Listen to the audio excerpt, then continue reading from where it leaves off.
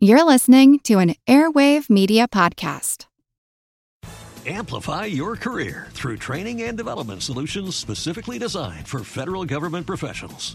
From courses to help you attain or retain certification, to individualized coaching services, to programs that hone your leadership skills and business acumen, Management Concepts optimizes your professional development. Online, in person, individually, or groups, it's training that's measurably better.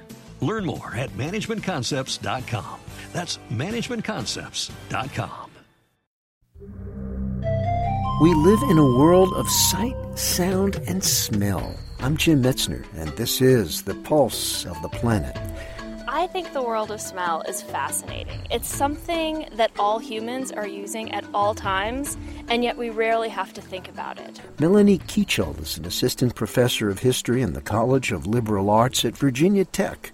She says that, like sound, the sense of smell is always with us. It's not unlike sound. The only significant difference is that we have developed lots of ways to cover our ears and not so many ways to cover our noses. We're constantly inhaling, and we identify freshly mown grass or cow manure or whatever industry you happen to be nearby, and you react subtly.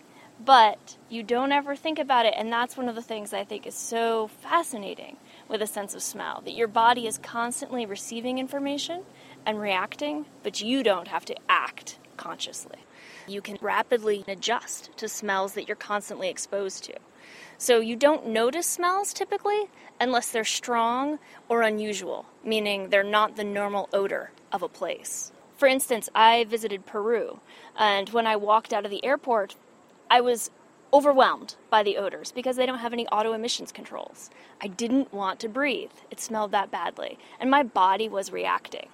But I adjusted while I was there.